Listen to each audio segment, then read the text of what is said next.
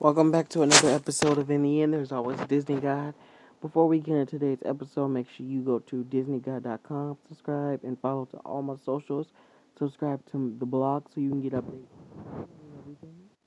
Um, and yeah, let's get into today's episode. Today we're gonna discuss the Falcon and the Winter Soldier. Y'all know about the Falcon. Y'all know about the Winter Soldier. It is now the most top number one streaming show right now, actually. Shockingly. But what I will say is that this episode 2 of the show was pretty deep. We get into, introducing the new Captain America. We get into Bucks and Sam's relationship. As for now becoming a team, I would say it is very funny with them. They play a lot. They do play a lot. But they're hilarious together. Um, the Falcon and the Winter Soldier are basically the events that take place after Endgame. And with Chris Evans, who played Steve, with him leaving, it's kind of like it's a lot for him to process, basically, for both Sam and Steve to not Steve, for both Sam and Buck to process. It's a lot for them to get a hold to, which is totally understandable because they're used to Captain America Steve Rogers. And the fact that Sam gave away the shield when Steve specifically gave the shield to Sam was actually quite rude. So I get why Buck was mad at him for that. Because I mean, why would you do that? He gave the shield for you and for you only. But I mean, hey, it is his choice. It's his decision. And at the end of the day, he did give it to him. So whatever he decides to do with it is his choice.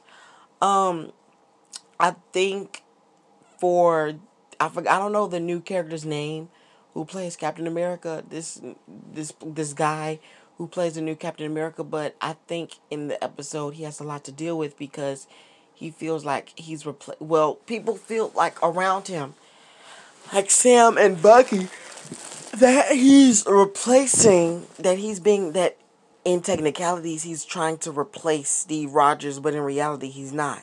So he already has like a lot that he has to go through, dealing with dealing with being Captain America. It's already a lot for him. And then with them trying to find and locate this new enemy, he tries to link up with both Sam and and Buck. And of course Buck isn't on board and Sam isn't too, but Buck shows it more clearly that he's not on board. Um and then they have this whole argument about sorcerers and wizards, which was also played in the trailer of the show as well. Um I just don't get how the Falcon and the Winter Soldier are the number one streaming show.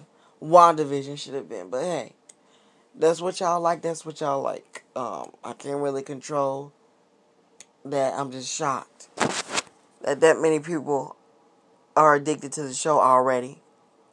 I'm just completely shocked. But yeah, it was a lot.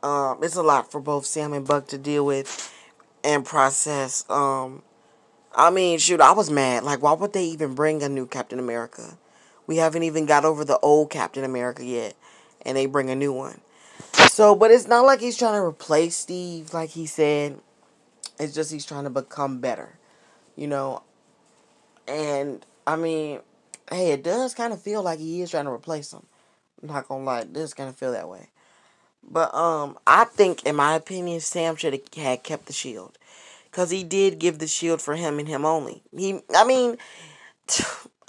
didn't say he had it. It's just for him, because he did give him the shield. So whatever he wanted to do with it was his choice. But I think the appropriate choice would have been for him to become Captain America, because Sam and Cap had a long lasting friendship, very long friendship. So I think if Sam would have became the next Captain America, that would have been an amazing move for Marvel, but hey, it's whatever they decide to do.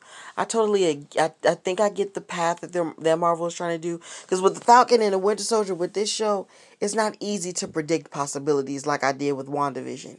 WandaVision, you obviously see the clues in that show. But in this show, it's like they take you to different alternative paths, so it's kind of hard to tell. But thank you for listening in to this episode of In the End There's Always a Disney Guide. Make sure you subscribe and follow this podcast on both Google and Spotify to stream all episodes and other episodes that are upcoming. Thank you, and bye-bye.